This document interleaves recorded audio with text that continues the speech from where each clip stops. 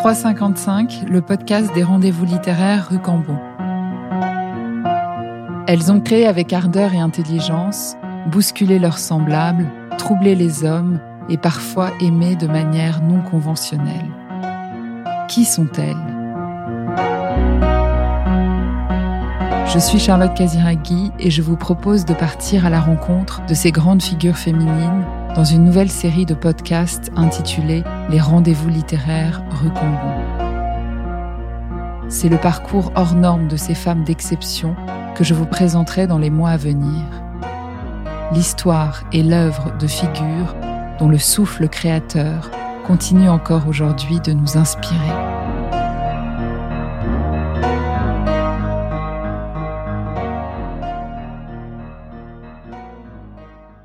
Bonjour Alma, bonjour Anne, bonjour Fanny. Je suis très heureuse de vous avoir à mes côtés pour ce troisième rendez-vous littéraire au Baux-de-Provence qui est une carte blanche à Anne Berest autour de la thématique de la jeune fille.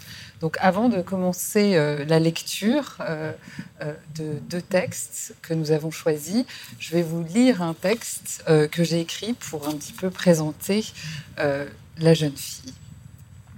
Je ne suis pas faite pour haïr, mais pour aimer. Ces paroles de l'Antigone de Sophocle ont résonné en moi, jeune fille, comme un cri, un appel à vivre ma vie.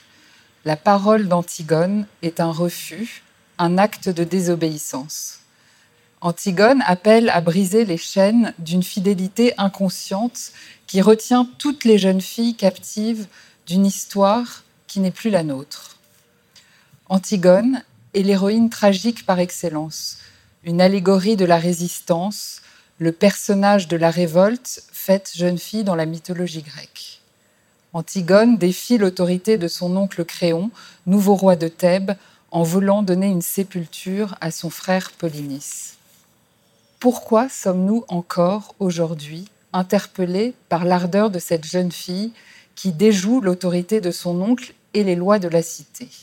Le cri de révolte d'Antigone résonne encore en nous car c'est celui d'une jeune fille bravant les rapports de pouvoir. Antigone fait face, elle résiste et refuse de céder face à des lois injustes. Elle nous rappelle aujourd'hui encore qu'il faut savoir désobéir afin de devenir soi-même et sujet de sa propre histoire. Pendant des siècles, la jeune fille a été brimée par l'autorité de ses aînés.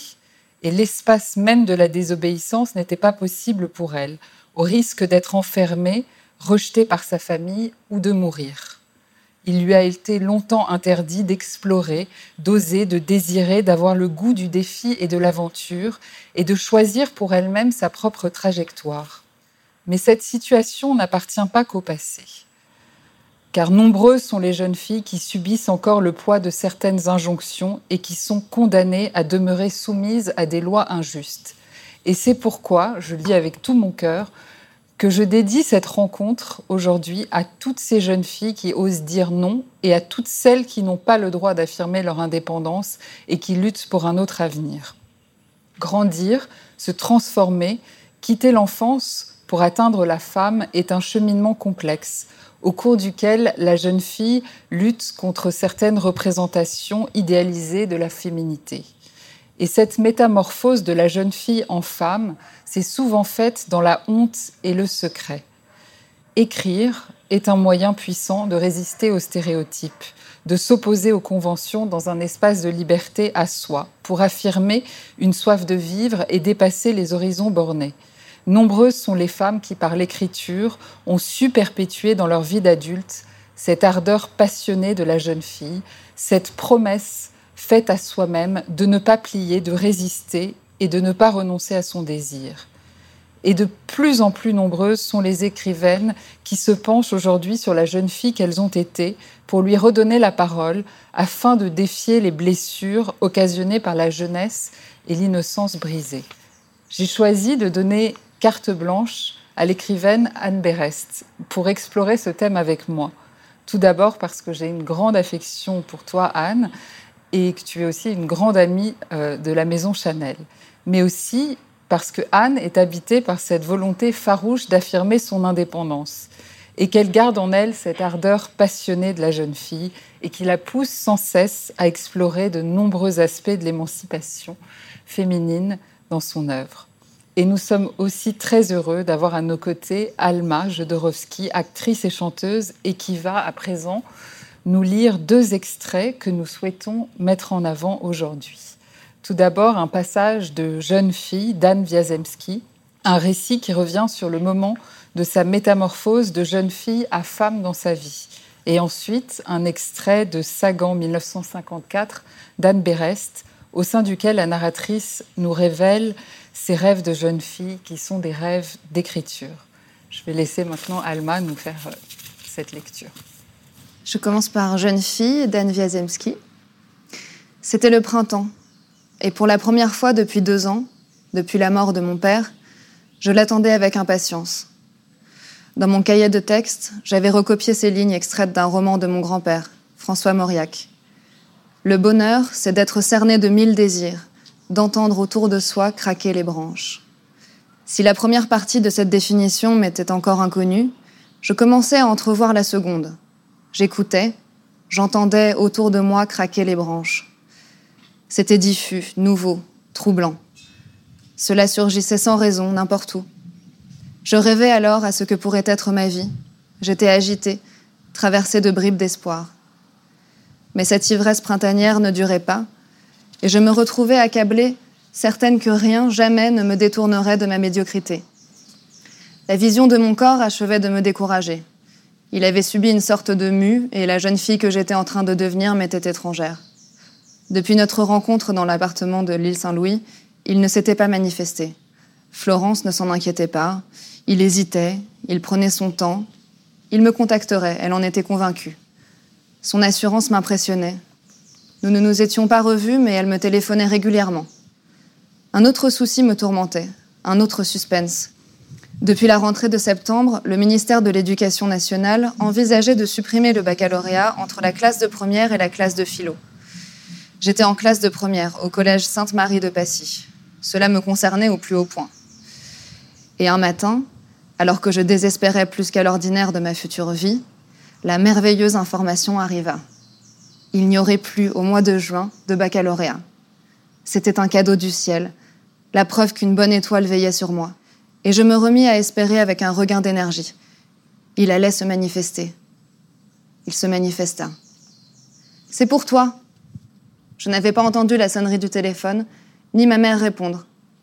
Elle me tendit le combiné en silence, avec une expression craintive que je ne lui connaissais pas. Puis, sans dire un mot, elle quitta la pièce. Referma-t-elle la porte derrière elle ? Je ne m'en souviens pas. Je m'étais déjà détournée de manière qu'elle ne voie pas mon impatience, la subite rougeur de mon visage, le tremblement de mes mains. « C'est vous, enfin ! Vous m'avez beaucoup manqué, je pensais tellement à vous. Dites-moi que vous aussi vous pensiez à moi. Hier, c'était jeudi. Comment avez-vous occupé votre jour de congé ? Et votre collège, vous l'aimez ? C'est un collège religieux, je crois ? Parlez-moi. Dites-moi ce que vous voulez. Quand j'entends votre voix, c'est comme si vous étiez devant moi. J'ai besoin d'entendre votre voix pour apprendre à vous connaître, savoir un peu mieux qui vous êtes. » Le deuxième extrait, Sagan 1954 d'Anne Berest. En rentrant dans mon studio de location, je reçois un message du jeune homme qui ne me rejoindra pas à Saint-Tropez. Je suis triste, alors au lieu d'écrire les dernières pages du livre, je rédige cette lettre. Tu ne veux pas me rejoindre dans le sud parce que, dis-tu, tu ne peux pas payer le billet de train. Mais en même temps, tu refuses que je te l'offre, et ce refus me rend triste. Pourtant, je te comprends. À ton âge, je n'aurais jamais accepté qu'un homme plus âgé que moi me paye un billet pour le rejoindre. J'aurais pensé, il me prend pour une pute. Ou plutôt, j'aurais pensé, quelqu'un quelque part pourrait dire que je suis une pute. J'aurais beaucoup pensé, au lieu de jouir du voyage, tout simplement. Et puis, pourquoi pas de jouir de ressembler à une pute. Je te comprends parce que j'ai eu ton âge, il y a peu de temps. Je sors à peine de cette vingtaine que j'ai traversée sans rien comprendre. De cette décennie qui m'a paru très longue. J'ai été à côté de tout, en particulier à côté de moi. Je n'ai pas saisi les chances qui s'offraient à moi. Je n'ai pas pris les risques. J'avais peur de mourir avant d'avoir vécu. J'avais peur de ne pas devenir quelqu'un. J'étais enfermée dans les idées que je me fabriquais. Une fausse idée de moi-même. Car oui, j'avais une idée précise et haute de ce que devait être la mise en place des éléments de ma vie qui m'autoriseraient à enfin jouir. Tu ne peux pas savoir. J'ai passé mes 20 ans sans être débarrassée de moi. Je me portais comme une promesse fragile, comme un habit trop neuf que l'on ne veut ni user ni tâcher, qu'on ne veut sortir qu'aux grandes occasions et qu'au final on ne porte jamais. J'attendais que ma vie commence parce que je voulais qu'elle advienne. Mais si aujourd'hui tu me demandais « Voudrais-tu revivre tes 20 ans d'une autre manière ?» je te répondrais non. Car c'est de m'être tant empêchée que j'ose aujourd'hui te demander de prendre le train. C'est d'avoir cru qu'il existe des circonstances que je ne sais même plus ce que signifie ce mot aujourd'hui. C'est d'avoir eu tant de peur qu'aujourd'hui je n'ai plus peur de rien. Donc je ne t'en veux pas de ne pas prendre ce train. Mais sache seulement que ces 2 jours que nous ne passerons pas ensemble, personne ne te les rendra. Maintenant, à cette seconde précise où je t'écris ces mots, je voudrais revoir cet angle de ton visage qui m'est apparu au moment où je t'ai dit qu'il ne faudrait plus nous voir. Tu m'as alors demandé si j'avais toujours voulu devenir écrivain. Je ne t'ai pas répondu car j'étais surprise de ta question.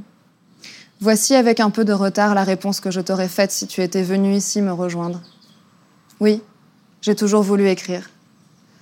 Bien avant de savoir ce que cela pouvait bien vouloir dire écrire, un peu comme un enfant rêve d'être pompier, pour le rouge du costume et parce que le camion brille. Et puis un jour, l'enfant devenu adulte se retrouve face au feu et comprend qu'il n'a jamais songé à la peur, seulement au prestige, mais qu'il va falloir maintenant éteindre le feu et pour cela supporter la chaleur, l'angoisse et l'odeur des corps brûlés. Je voulais écrire pour la vie d'écrivain, qui me semblait être la seule qui valait la peine d'être vécue. Et je tentais tant bien que mal de faire de ma vie un roman, tandis qu'écrire, c'est le contraire. Écrire, c'est s'arrêter de vivre des heures, des jours et des mois durant. C'est penser que les êtres qui partagent votre temps vous le volent ou vous le gaspillent inutilement. Écrire, c'est peu à peu se retrancher du roman de la vie. Merci beaucoup Alma pour cette très très belle lecture.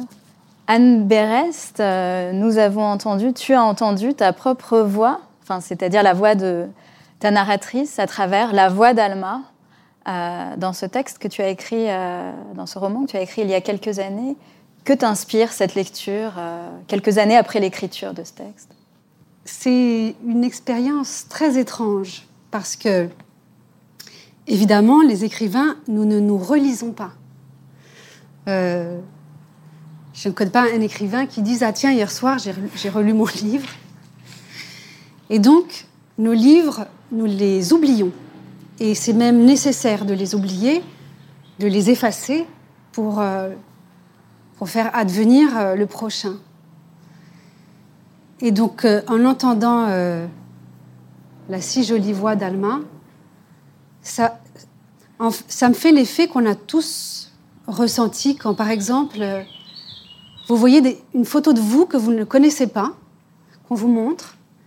Vous ne saviez pas qu'on a pris cette photo de vous qui date d'il y a quelques années. Quand vous la regardez, vous vous dites « Ah oui, tiens, c'est vrai, j'ai été cette personne-là à ce moment-là. » Mais cette personne vous est presque devenue étrangère.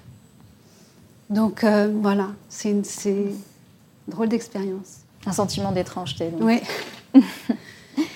Alma a également lu un extrait de Jeune Fille d'Anne Wiazemsky. Est-ce que tu peux nous présenter un petit peu Anne Wiazemsky, nous dire qui elle a été, ce qu'elle a fait ? Oui, je suis très heureuse de parler d'elle, de lui rendre une forme d'hommage, même si nous allons parler à travers elle de la Jeune Fille et d'autres auteurs, mais d'abord dire que j'ai eu la chance de la rencontrer et tout cela a du sens, de la rencontrer d'une certaine manière grâce à Virginie Viard.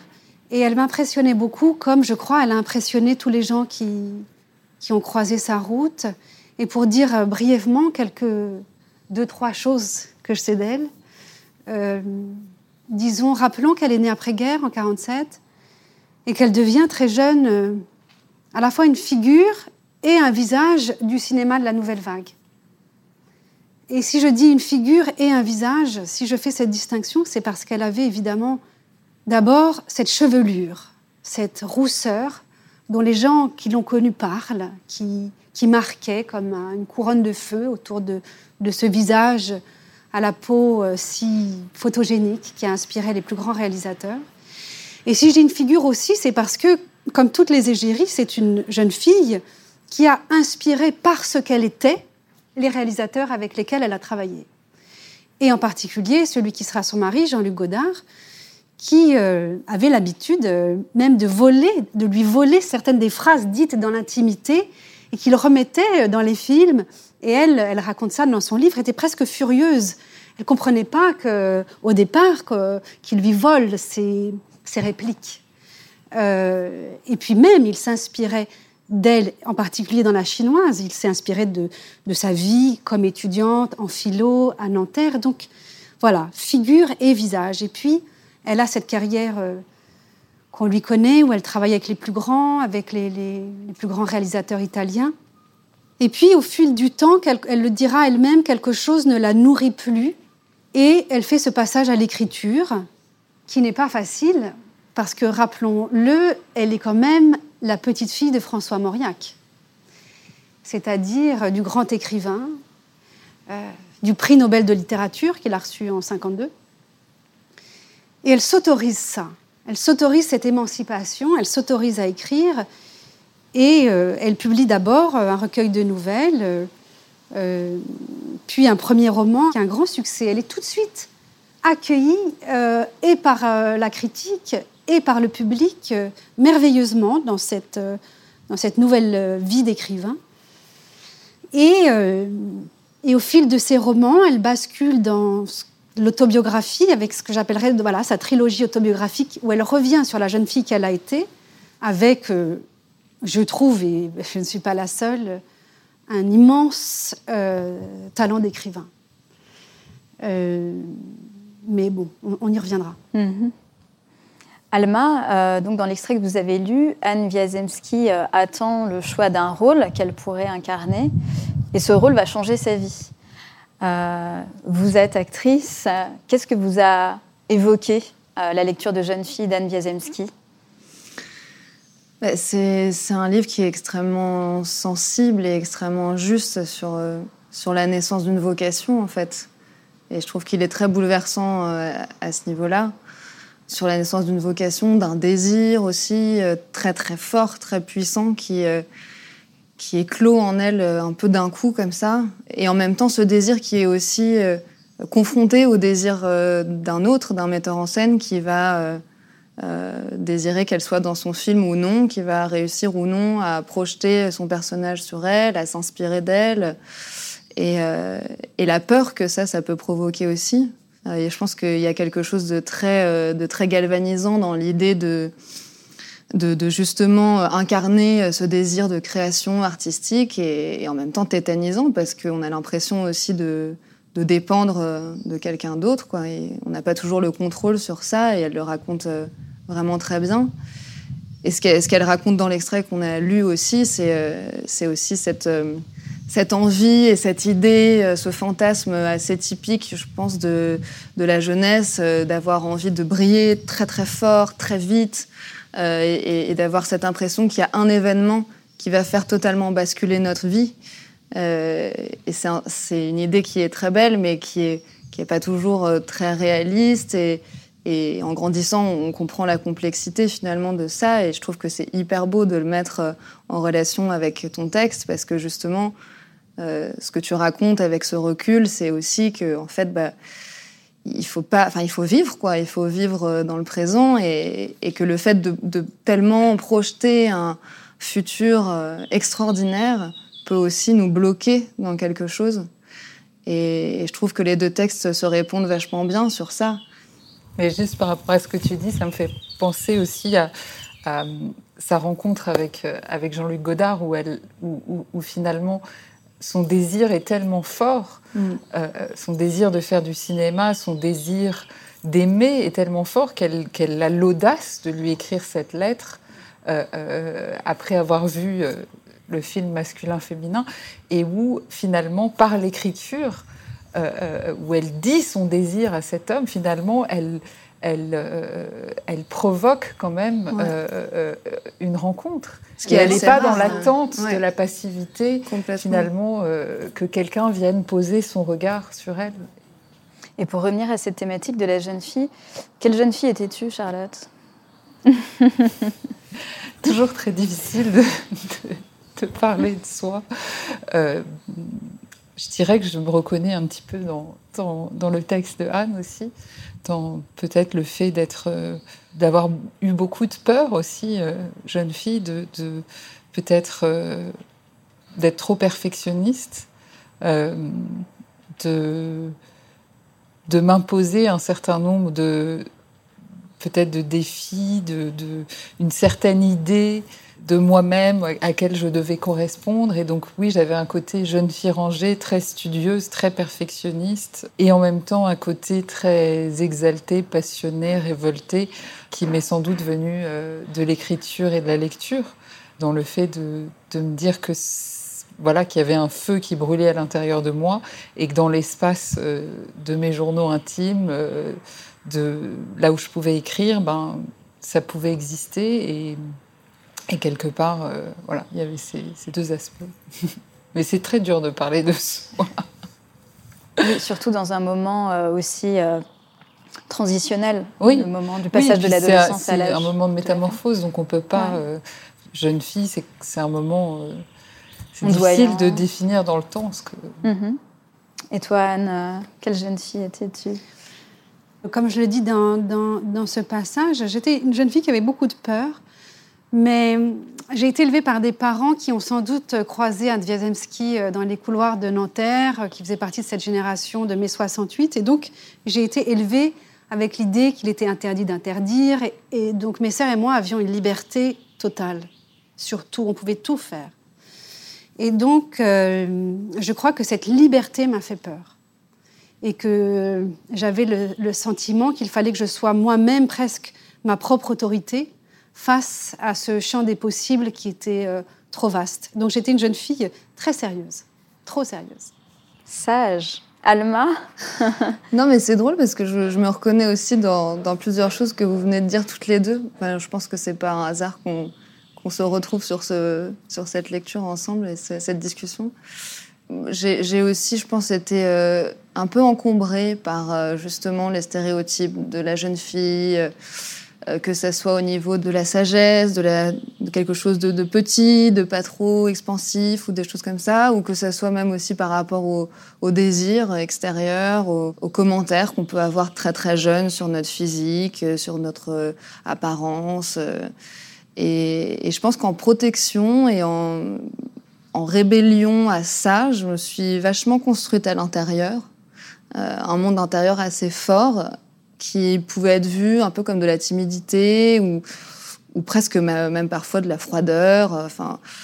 Alors qu'en fait, je pense que c'était juste une espèce de construction en opposition à cet aspect très extérieur qui me revenait tout le temps, quoi. Et ça me faisait pas mal complexer, en fait. Je pense qu'en grandissant, je me rends compte que c'est une force aussi. Plus je deviens femme, plus je sens que c'est un atout et que je me sens plus libre d'exprimer ce que j'ai à l'intérieur aussi. Vous avez incarné au cinéma et au théâtre des rôles de jeunes filles. Qu'est-ce que vous retenez de ces rôles que vous avez incarnés ? Je pense que justement, par rapport à ce que je viens de dire, j'ai fait assez attention à pas trop rentrer dans des stéréotypes de la jeune fille, etc. Du coup, ça a plus glissé dans un truc presque dangereux, dans la séduction, quoi. Le personnage, pas la jeune fille sage, mais plutôt celle qui, dans son mystère, peut incarner un danger. Parfois, il y avait un peu de ça. Et en même temps, des personnages aussi un peu rebelles. Et c'est le personnage rebelle qui, finalement, s'exprime le plus, je trouve. Et c'est un peu ce dont tu parlais, Charlotte, dans ton introduction. Je trouve qu'il y a vraiment cette idée de la parole aussi dans la rébellion, etc., qui est assez juste aussi dans les personnages de fiction au cinéma. Anne, donc tout à l'heure, on a entendu un extrait de ton livre Sagan 1954, qui raconte de manière parallèle la vie d'une grande écrivaine, Françoise Sagan, et ton rapport à l'écriture. Quand est-ce que tu as su que ta vie serait consacrée à l'écriture ? Quand et comment ça s'est fait ? Je dirais à la fois très tôt et très tard.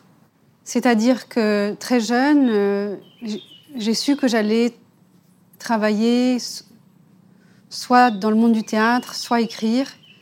C'était comme une évidence. Mais j'étais adolescente, des 12-13 ans. C'était mon rêve. Et puis arrive la vingtaine, et là, la vie me dit qu'en fait, on ne peut pas vivre ses rêves. Il faut travailler, qu'il faut gagner sa vie. Et donc, j'ai commencé très, très jeune à travailler, tout en faisant mes études. Parce que je ne me suis pas autorisé ce rêve d'adolescente. Et je dirais que j'ai travaillé pendant presque 10 ans, et où j'avais abandonné cette partie-là de moi. La vraie vie, c'était pas se raconter qu'on allait écrire. Et puis, au fil des années, il y a quelque chose en moi qui s'est mis à beaucoup souffrir. Beaucoup. Et où j'ai senti que ma survie, elle passerait par le fait de se dire ça passera ou ça cassera, mais j'écrirai et qu'importe. Et donc, j'ai publié mon premier livre à 30 ans, enfin non, 31. Et donc, voilà. Il y a eu 10 ans durant lesquels, en n'écoutant pas cette voix ancienne, je me suis laissée presque mourir à petit feu. Anne, la jeune fille est une désignation culturelle qui interroge notre goût pour les stéréotypes, mais également notre tolérance à leur égard. À ton avis, pourquoi ce motif de la jeune fille a tellement de succès en littérature et dans les arts en général ? Ce qui m'intéresse dans l'histoire de la littérature, sur la question de la jeune fille, c'est qu'à un moment donné, dans le stéréotype, s'opère une révolution. Pendant des décennies, la jeune fille est l'objet littéraire. Elle est celle qui est l'héroïne du livre, enfin non, pas l'héroïne, mais la fiancée du héros. Elle est celle que l'on fantasme ou que l'on moque. Mais elle est toujours l'objet de celui qui écrit. Et puis, à un moment donné, il y a une révolution dans l'histoire de la littérature. Ça démarre avec Colette. Et la jeune fille n'est plus un objet, elle devient celle qui écrit. Et alors là, ça commence à inquiéter un peu.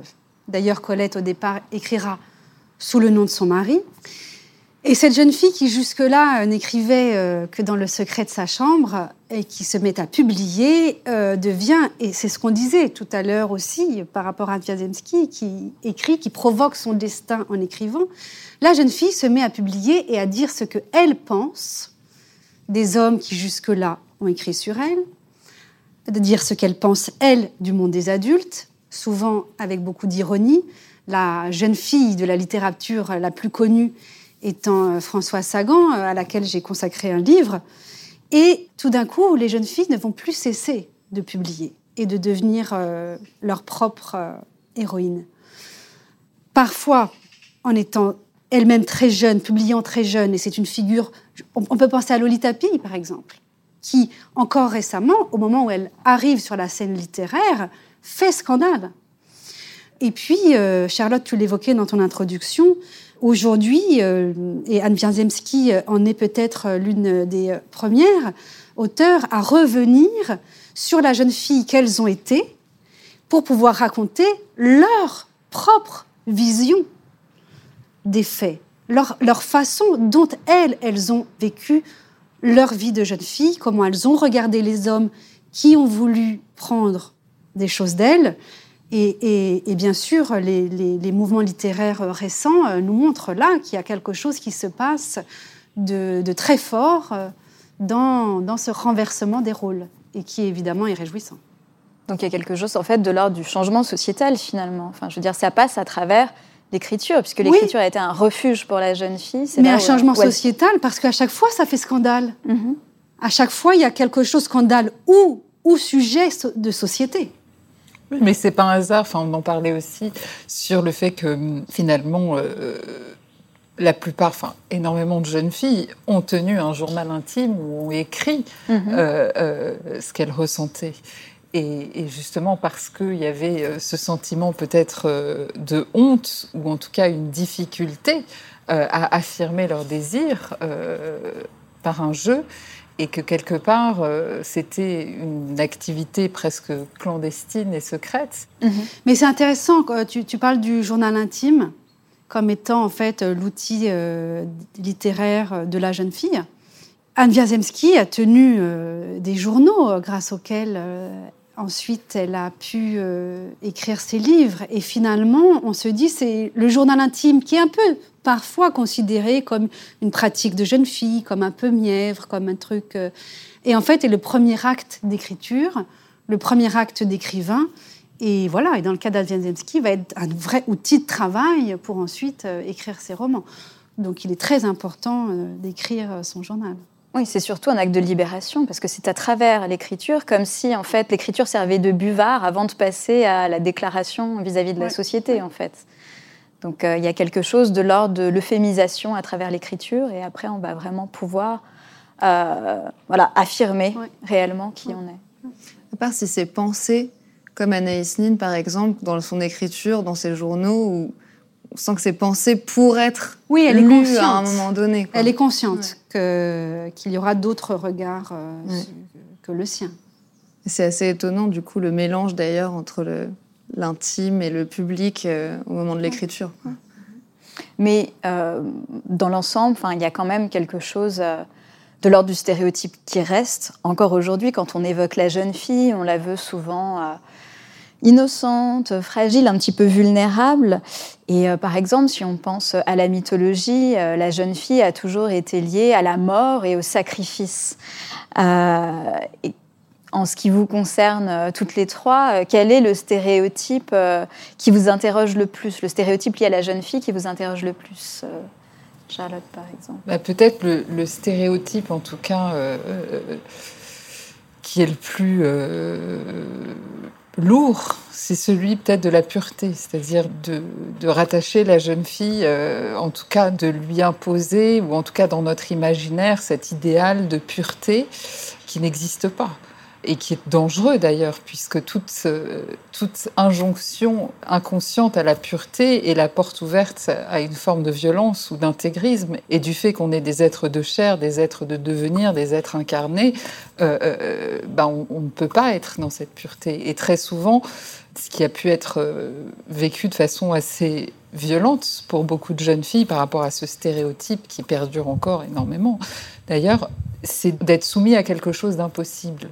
C'est-à-dire d'incarner quelque chose d'impossible. Et tu parlais de la mythologie, c'est différent. Enfin, moi, je fais une différence entre les stéréotypes, qui sont quelque part quelque chose qu'on plaque, qui efface toute particularité. C'est une idée reçue, quelque part. Alors que dans le mythe, il y a quelque chose, à mon sens, dans le mythe d'Antigone, dans le mythe d'Iphigénie, dans toutes ces grandes figures de la mythologie où la jeune fille est liée à la mort et au sacrifice. On pourrait dire « Ah non, quelle horreur, on veut plus de ça ». En fait, dans le mythe, il y a quelque chose qui met en scène des puissances aussi, des forces, des énergies qui disent quand même quelque chose de la condition humaine, qui nous confrontent quelque part avec des éléments qui perdurent en fait à travers le temps.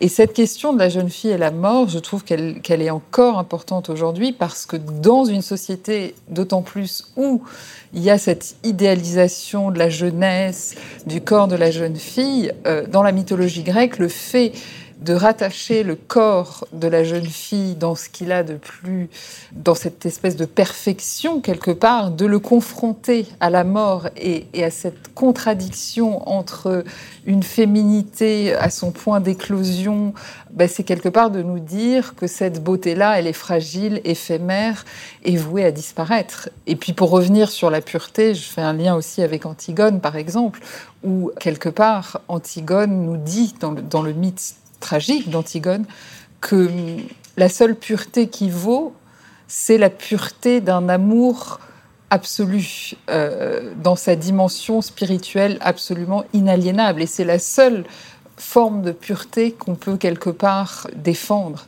et pas celle du stéréotype qu'on plaque sur quelqu'un. Donc voilà, c'était...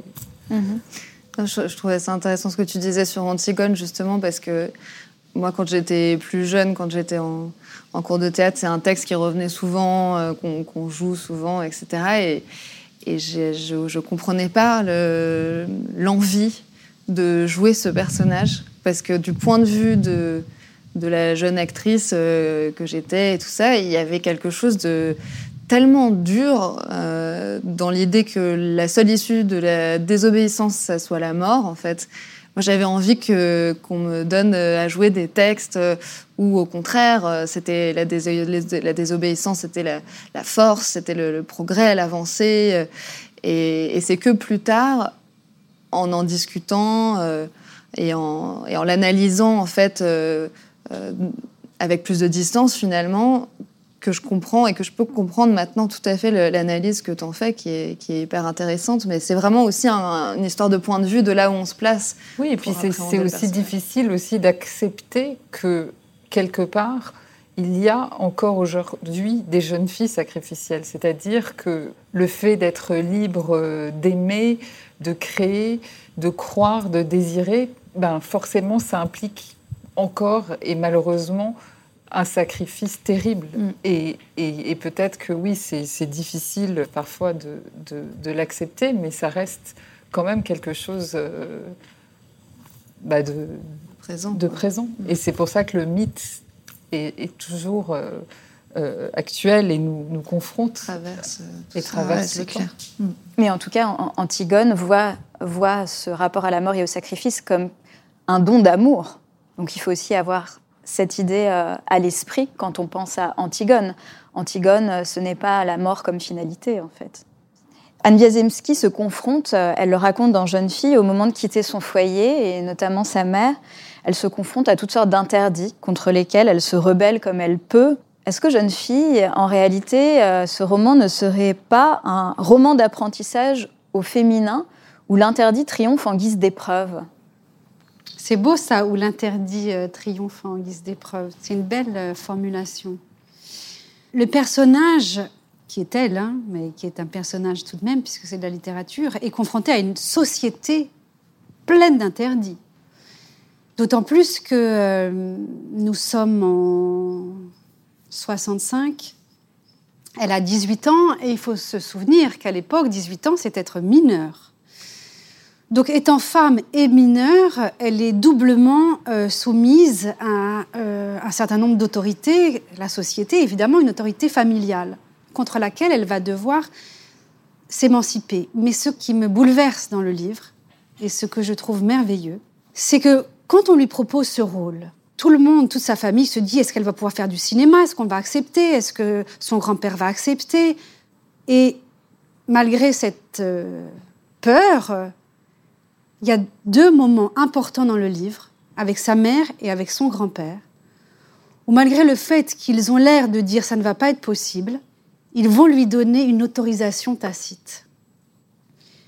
Et je trouve que c'est très beau, parce que c'est grâce aussi à ces toutes petites autorisations que l'enfant qu'elle est s'autorise à devenir libre.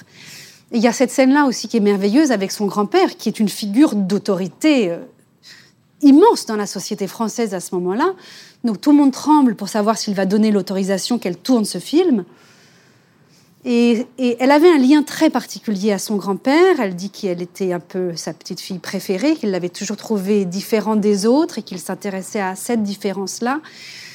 Et le grand-père donne l'autorisation. Et c'est très beau, et ça dit quelque chose aussi de l'écriture d'Anne Wiazemsky, qui n'est justement, elle, jamais dans le stéréotype. Et bon, ça m'intéresse, moi, à mon endroit d'écrivain, de voir comment elle sauve tous ses personnages, elle sauve toutes les situations, souvent par le rire, et ça, c'est l'humour, ça, c'est merveilleux. Et qu'elle est, voilà, dans un rapport à la fois pudique et complexe aux situations qu'elle décrit. Oui, c'est tout à fait juste. Finalement, le personnage le plus espiègle du livre, c'est François Mauriac. Cette figure qu'on s'imagine très imposante, et en réalité, il est presque frivole.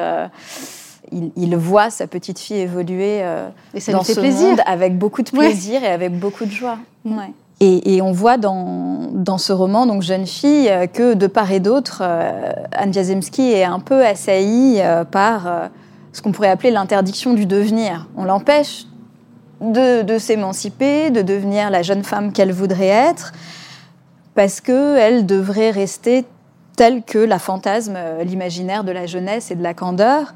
Et la question que je voulais te poser, Charlotte, est-ce que c'est pour cette raison, à ton avis, que la jeune fille est avant tout mélancolique et tragique ? Simone de Beauvoir, par exemple, développe tout ça dans Le deuxième sexe, dans son chapitre sur la jeune fille. Alors, je dirais que c'est peut-être... Enfin, l'interdit, en tout cas, je pense qu'il y a toujours une part de fantasme de la part des parents, quelque part, de garder leur enfant, de garder Intact. peut-être intact, de garder une forme de pouvoir qu'on a parfois du mal peut-être à s'avouer, mais que c'est pas facile d'accepter le devenir aussi. Et forcément, c'est quelque chose qui peut arriver, mais c'est pas l'interdit qui rend mélancolique, parce que dans le cas de Simone de Beauvoir, par exemple, dans Mémoire d'une jeune fille rangée, l'interdit du devenir, elle l'éprouve de manière très violente. Elle se rend compte que ses parents, sa famille bourgeoise, la manière dont ils conçoivent son avenir est entièrement fermée. Il n'y a pas d'ouverture possible. Elle ne voit aucun signe pour pouvoir être quelqu'un. Mais cette interdiction du devenir va avoir, quelque part, parce qu'elle étouffe, va déclencher un surcroît de révolte et de désir et d'envie. Donc c'est pas la mélancolie, à mon avis, c'est aussi peut-être davantage un refuge aussi qu'on peut éprouver, qu'on peut avoir soi-même aussi, d'assumer son désir dans un monde où il y a souvent des discours contradictoires, des ambivalences qui viennent des parents, de la société. Mais ce qui est très fort dans Mémoire d'une jeune fille rangée de Simone de Beauvoir, c'est qu'elle traverse toutes ces émotions. La joie la plus pétillante et à la fois le désespoir aussi de vivre enfermée dans cette famille. Et elle vit toutes ces émotions en même temps. Donc elle est ni une jeune fille mélancolique, elle est ni une jeune... Enfin, elle vit toutes ces émotions. Elle s'autorise finalement ces extrêmes, et je pense que l'écriture de soi, le fait de revenir sur cette jeune fille qu'elle a été, c'est une manière de réunifier son identité, de retisser le fil aussi, et de retrouver cette continuité par l'écriture. Justement, je crois que tu as sélectionné un extrait des Mémoires d'une jeune fille rangée de Simone de Beauvoir. J'ai sélectionné un petit extrait juste pour le plaisir de le lire, parce que vraiment, c'est un texte que j'aime énormément. Et donc, c'est en fait dans Mémoire d'une jeune fille rangée, quand elle se rend compte d'un moment de rupture avec sa famille, qui correspond d'ailleurs au moment où elle commence à écrire son journal intime. Et elle commence finalement à accorder plus de place à ses sentiments, à son monde intérieur, plutôt qu'au monde extérieur. Et donc, je vais vous lire un petit extrait que je trouve très beau. « Personne ne m'admettait tel que j'étais. Personne ne m'aimait. Je m'aimerais assez, décidai-je, pour compenser cet abandon. Autrefois, je me convenais, mais je me souciais peu de me connaître. Désormais, je prétendis me dédoubler, me regarder, je m'épiais. Dans mon journal, je dialoguais avec moi-même. J'entrais dans un monde dont la nouveauté m'étourdit. J'appris ce qui sépare la détresse de la mélancolie et la sécheresse de la sérénité. J'appris les hésitations du cœur, ses délires, l'éclat des grands renoncements et les murmures souterrains de l'espoir. Je m'exaltais comme au soir où, derrière des collines bleues, je contemplais le ciel mouvant. J'étais le paysage et le regard, je n'existais que par moi et pour moi.